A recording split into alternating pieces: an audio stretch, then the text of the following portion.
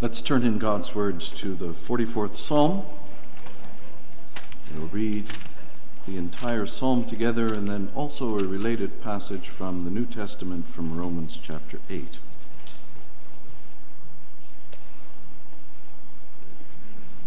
Psalm 44.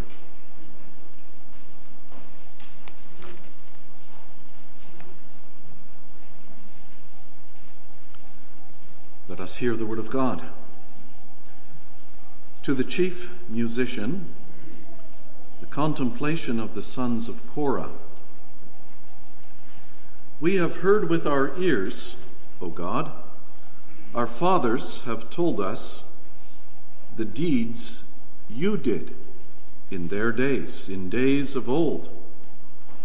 You drove out the nations with your hand, but them, referring to the fathers, you planted. You afflicted the peoples and cast them out. For they did not gain possession of the land by their own sword, nor did their own arm save them. But it was your right hand, your arm, and the light of your countenance, because you favored them. You are my king, O God. Command victories for Jacob. Through you we will push down our enemies. Through your name we will trample those who rise up against us.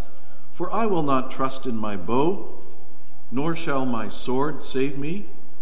But you have saved us from our enemies, and have put to shame those who hated us.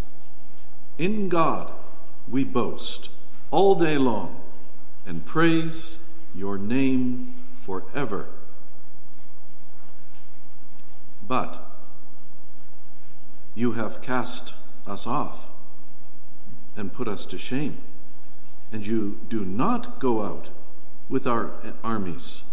You make us turn back from the enemy, and those who hate us have taken spoil for themselves.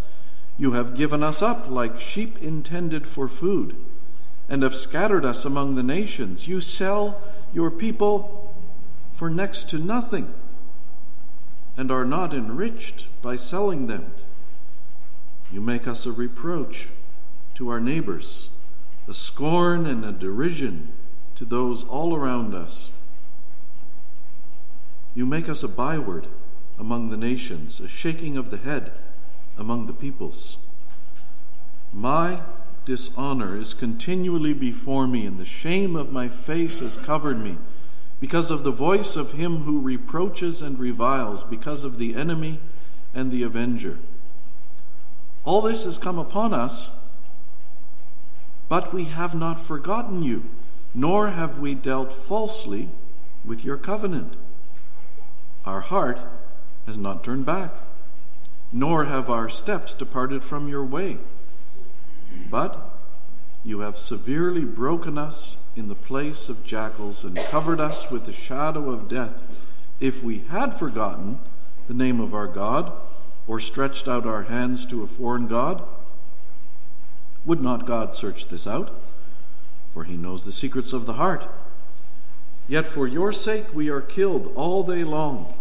We are accounted as sheep for the slaughter. Awake! Why do you sleep, O Lord? Arise! Do not cast us off forever. Why do you hide your face and forget our affliction and our oppression? For our soul is bowed down to the dust. Our body clings to the ground. Arise for our help and redeem us for your mercy's sake.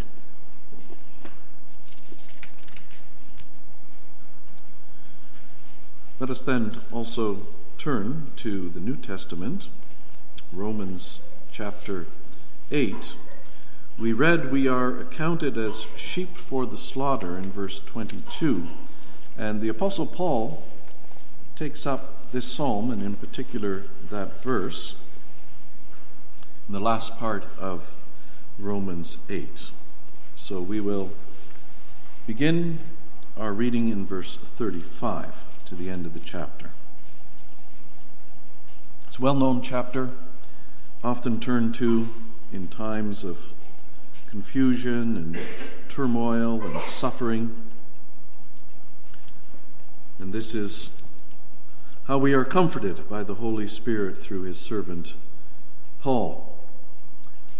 Who shall separate us from the love of Christ? Shall tribulation or distress or persecution or famine or nakedness or peril or sword?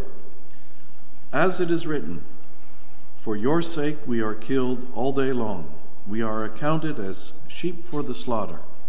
Yet, in all these things we are more than conquerors through him who loved us. For I am persuaded that neither death nor life, nor angels, nor principalities, nor powers, nor things present, nor things to come, nor height, nor depth, nor any other created thing shall be able to separate us from the love of God, which is in Christ Jesus our Lord.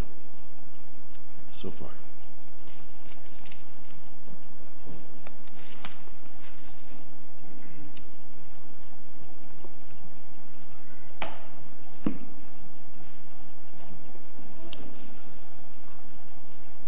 Brothers, sisters, in the Lord Jesus Christ, we turn this morning to the book of Psalms. And there are certainly psalms that are filled with exuberant praise and thanksgiving. We read Psalm 44, but if you would just turn in your Bible to Psalm 47, you would read a very classic example of a psalm filled with exuberant praise. Here's how it begins. Oh, clap your hands, all you peoples. Shout to God with a voice of triumph. And there are many other psalms with a similar theme and a similar tone. But not all the psalms ring with radiant, exuberant praise for the Lord. There are also psalms in which there are cries and struggles, cries of sorrow, cries of fear, cries of anguish, and cries of confusion. And Psalm 44 is certainly one of those psalms. It has that element of praise. Look, for instance, at the verses 4 through 8. But overall, it is really a psalm that struggles so deeply with the cry of confusion, with the question, why? O Lord, my God, why?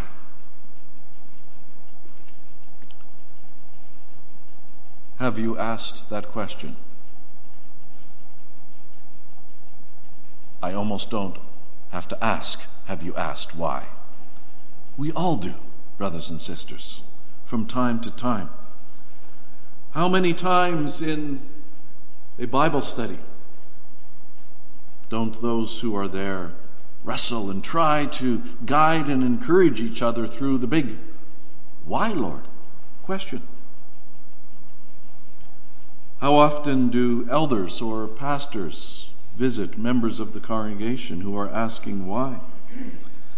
How often does someone who doesn't know the gospel, or maybe is just getting to know the truth of God's word, they have some sense, maybe even they believe that God exists, but they do not understand why the Lord does this or that, or doesn't do this or that. It's a big question. It's a question that keeps coming up. It's like dandelions in your lawn in the springtime, brothers and sisters. You can pluck it, that dandelion, but you know full well the next morning, 2 feet over, another one pops up.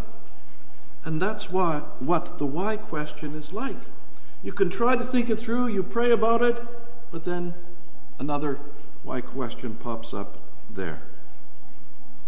Is it not so good that the Word of God does not avoid the topic, does not take a detour around the why question? It's there. In this psalm, written by the sons of Korah, inspired by the Spirit of Jesus Christ, let us not forget. Awake, Lord, why do you sleep? That then is the theme for the preaching this morning. And we will look particularly at the history behind this cry, the intensity in the cry and around the cry. And finally, we will have to be a little bit patient this morning, brothers and sisters, but also from the psalm comes the answer to that cry. There's not only a question mark in this psalm, why, O Lord? There's also a couple of exclamation marks there in verse 23. Awake, why do you sleep, O Lord? Arise, do not cast us off forever. And whenever you see exclamation marks, you know that there's something underneath that. There's something in the person's heart, in their soul, that's stirring, that suddenly comes out in that exclamation mark. If you get texts from people sometimes, and there's 1 or 2 or 3, even 4 exclamation marks, you know something is either causing them to be very thankful or very agitated and upset. Exclamation marks say there's something going on there. And perhaps also when we read this psalm, you could not help but wonder, what is all going on when at the end of this psalm the sons of Korah say to the Lord, wake up! Why are you sleeping, O Lord? That's pretty strong language. It might have even gone through your mind, yes, it's in the Bible. Obviously, it's inspired truth. But can we talk like that to God? We sang the opening Psalm 121. The Lord does not sleep. The Lord does not even slumber. The Lord doesn't even nod off for a second or two. He's God. He's always aware. He's always active. He is precisely not like the false gods. Do you remember Mount Carmel and Elijah? And Elijah said to the priests of Baal and the prophets of Baal, shout a little louder. Maybe your God is sleeping. Because that's what the foreign nations thought about the false gods. They thought of them as just kind of superhuman beings, but still needing their sleep. But this is the true. This is the living God. He neither sleeps nor slumbers. So, why are the sons of Korah speaking like this? It seems to go to the edge of what we could say. Indeed. But there is history here. And that's what we need to understand this, brothers and sisters. We go back to the beginning of the psalm, where the sons of Korah say, we've been taught our history. Our dads, and undoubtedly our moms too, have told us, O Lord, what you did generation back, and then a generation back before then. And the stories that they've heard about the deeds of the Lord have been nothing short of miraculous. Because the Lord took his people out of Egypt through the wilderness, and he planted them in the land of Canaan. But on the way to planting them in the land, there was, for instance, the big walled city of Jericho. Well, how is a group of slaves who have never been trained in military exercise or warfare, how in the world are they going to capture a fortified city like Jericho? It will not be by their sword. It will not be by their bow. It will not be by their strategic planning. The Lord knocked the walls down. And they knew about that. They also knew, for instance, that there was a whole alliance of nations there. 5 nations actually in Canaan that all came together. They were going to root out those Israelites once and for all. But the Lord gave a mighty victory in the valley of Ajalon, and even, get this, even made the sun stand still in the sky so that the battle of the day could be finished. It was so clear from that history that the Lord could and the Lord did mighty, miraculous, mind-blowing things to save and deliver his people. But, verse 9, now, in the present, that's not happening.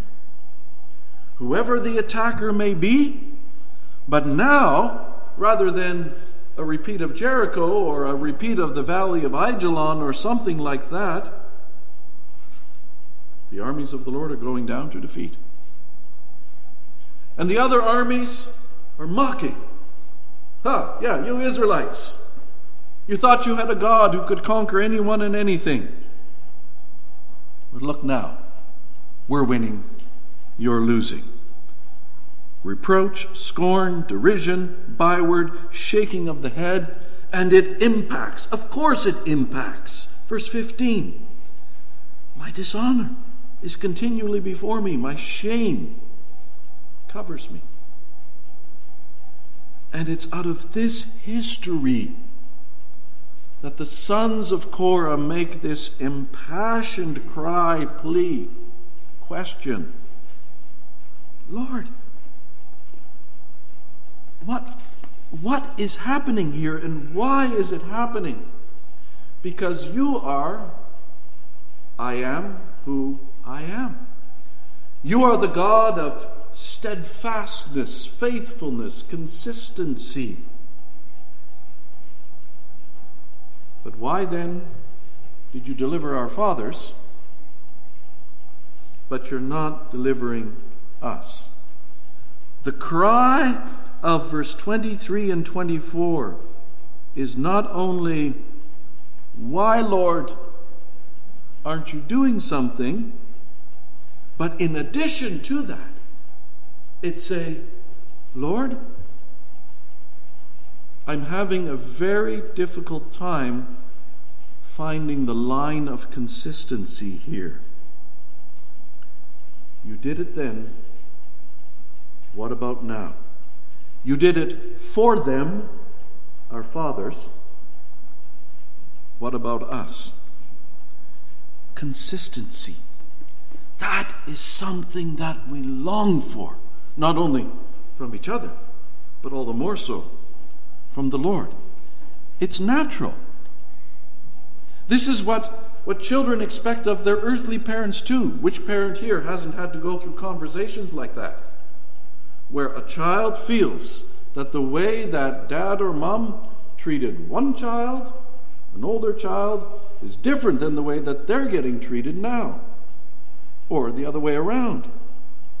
Children expect consistency.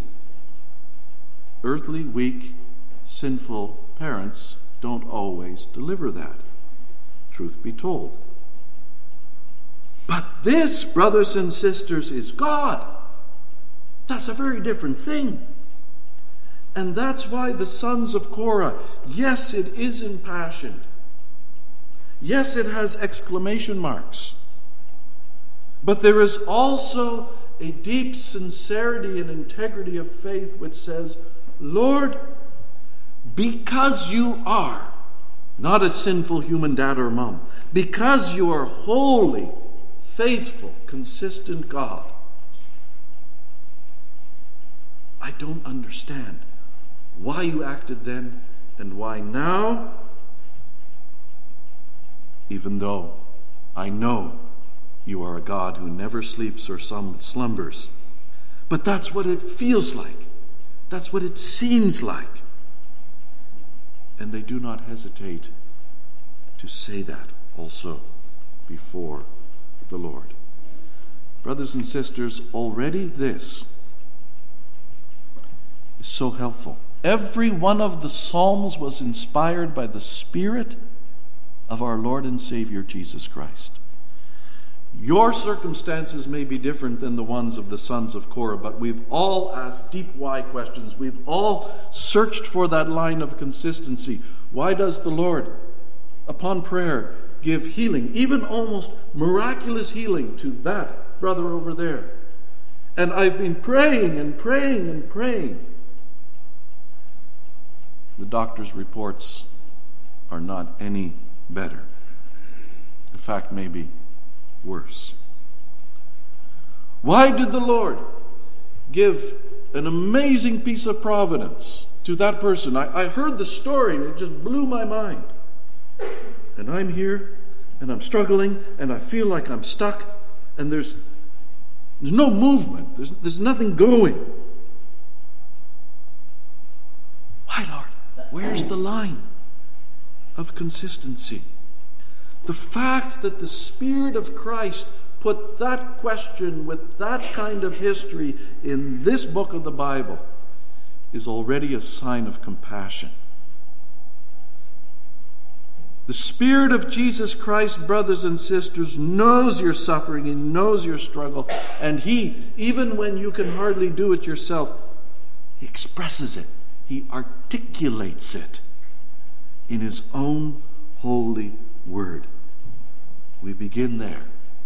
Be thankful for that.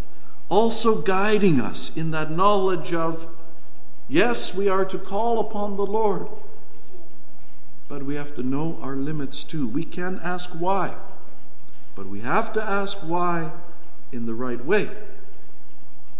Not rebellious. Cry of faith, but it can be a cry. And then the Spirit of Christ adds one more part of the immediate history, and that is in verse 17 through 19. All this has come upon us, but we have not forgotten you. We have not dealt falsely with your covenant. You see, that could be, you might expect the answer. Why for the fathers and why not for us? Well, maybe the fathers were faithful, but we're rebellious and the Lord is punishing us. That can be the case. That can be the case. But that's not the case here in Psalm 44. You see, in there too, the Spirit of Christ is helping us. Because when these difficult circumstances that the Lord doesn't seem to change are upon us, it's a very natural thought for all of us. Maybe it's because of me. Maybe I'm being punished for some sin. Well, we do have to examine ourselves. It could be. But it's not an automatic thing. Now, what exactly are the sons of Korah saying? Are they saying, we haven't sinned? Of course not. Everyone sins. Everyone falls short. The Word of God is perfectly clear. But this is like a marriage, brothers and sisters. A marriage covenant, verse 17. Every husband sins within his marriage every day again. Every wife sins within her marriage every day again. Every spouse falls short. But it's a different thing if you're unfaithful to your husband or your wife and you go off with some other man or woman. That's adultery. That's something else. And that's what the people of God are saying here. Yes, we fall short, Lord. But even though there have been other times when we turned our back on you and went after false gods, that's not what's happening now. And that only adds to the intensity of the question. So why now, Lord, do you not seem to act? our prayers seem to go unanswered. It appears as if you are sleeping. Brothers and sisters, it is so important that we read and sing the Psalms, yes, all of them. We love to sing the Psalms. 47, 100, 150. But how often have you sung Psalm 44? Probably less than 47 or 100 or 150. And in a certain respect, that's understandable. But from another angle, brothers and sisters, spiritually we deprive ourselves. When we don't read, when we don't pray, when we don't sing all of the Psalms. Also, the Psalm of the question why, 44. It should be just as familiar as 100 or 150, given the amount of why questions we have in our lives. And the why question comes up in all kinds of different circumstances, but what we need to see here is that in addition to that history, there is also a deep, deep intensity to this cry. Again, it's pretty strong language. Verse 19, O Lord, you have severely broken us. Sometimes it's translated crushed. Well, yeah, that's the same. Severely broken, crushed us in the place of jackals. You have covered us with the shadow of death. Think of Psalm 23. And then, verse 25, our soul is bowed down to the dust, our body clings to the ground. Sometimes when things are unexpected and difficult, we say, knocked me flat on my back. This is knocked me flat on my front.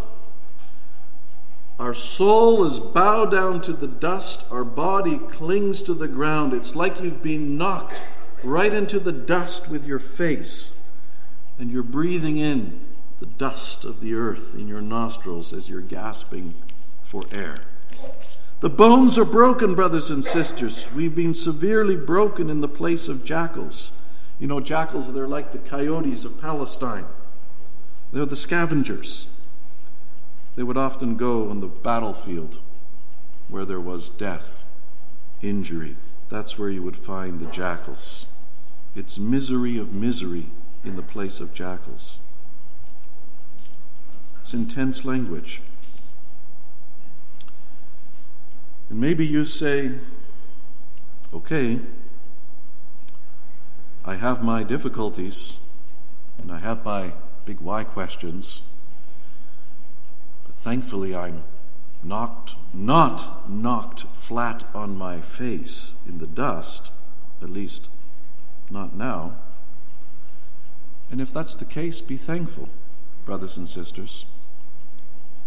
But there are times, and there does sometimes come occasions where it does become that intense, and even if the Lord in His mercy would not throughout your whole life lead you into such a place of the jackals that you're knocked flat on your front,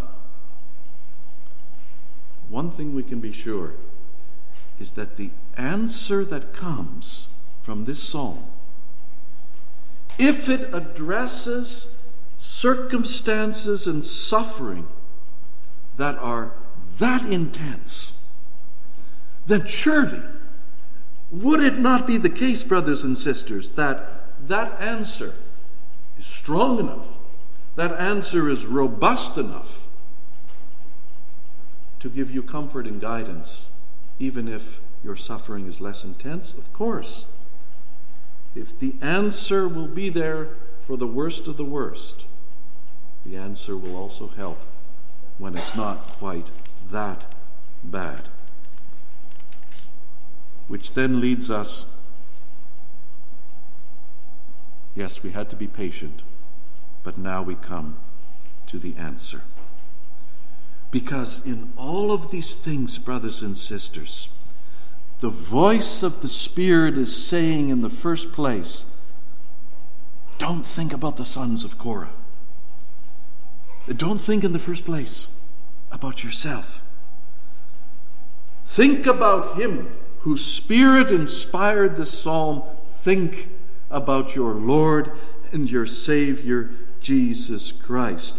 If there was anyone who was mocked and derided and made a byword among the nations, if there's anyone who had to watch the people wag their heads while he hung in the deepest of suffering on the cross, it was our Lord and Savior Jesus Christ. You read through the verses 9 through 15 and think of him. It just speaks so loudly. All of this came upon him, but he had not forgotten the Lord, and he was not only faithful to the covenant, he was faithful to each and every law within the covenant. He was perfect. His heart never turned back on the Lord. And yet, there he was crushed, not only with his body nailed to the cross, but his soul overwhelmed and crushed by the full holy wrath of God against all of our sins. His nose may not have been in the dust, but his soul was definitely bowed down as low as it could go. And after he breathed his last, his body was put in the tomb, the ground. Awake, why do you sleep, O Lord?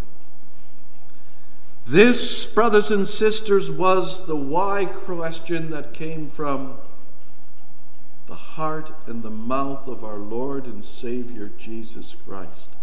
If anyone had the right to ask why, it was him who said, my God, why? Why have you forsaken me? He who was holy, he who was faithful, he who knew the Scriptures inside out. He inspired them. But in the intensity, in the unimaginable intensity of the cross, and in perfect holiness, not rebellion, in perfect holiness, that why question erupted from his heart and soul. My God, why have you forsaken me? Eloi, Eloi, lama sabachthani.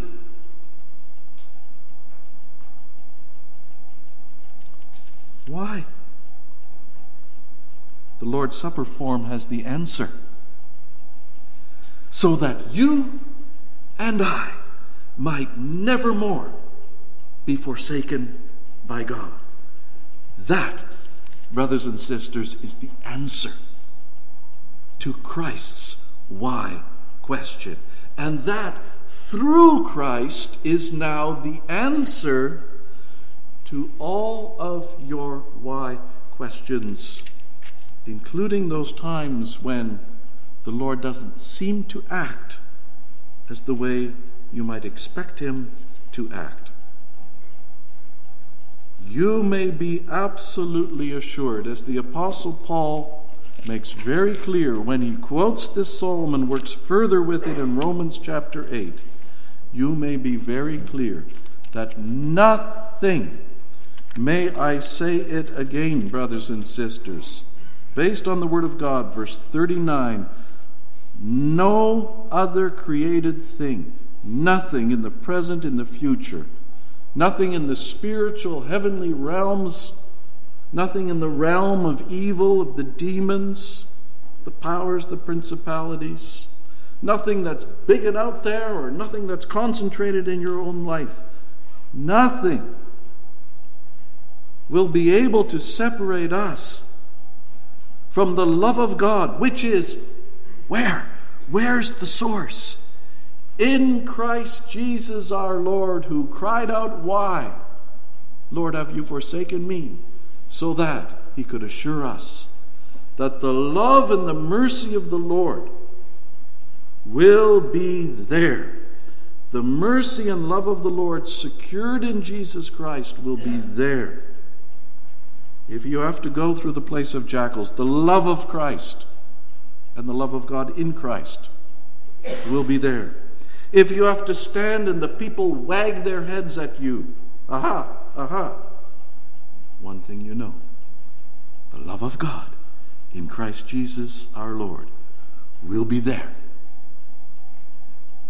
If you are knocked so flat by the sufferings of this life that you feel as if you're breathing in the dust in your nostrils, one thing you know for sure, in Jesus Christ our Lord, the mercy and the love of God is there with you, for you. And he's not letting go. And that's the answer that we need. It's not always the answer that we want. We like to have it all mapped out. We like to know how it all ticks in the inner workings of the Lord's plan. But you know what a father says to his children sometimes, his young children? They can't understand all the complexities and the purposes of life. But he says, "Son, daughter, Daddy's here for you, and he loves you." And that is the answer. And in a way that is so much more powerful, so much more holy, so much more comforting. Abba says, "You may not be able to comprehend all the ins and the outs, my son, my daughter. But you look to that cross and don't ever doubt. My mercy, my love, and my faithfulness is there for you and with you." That is the answer. Amen.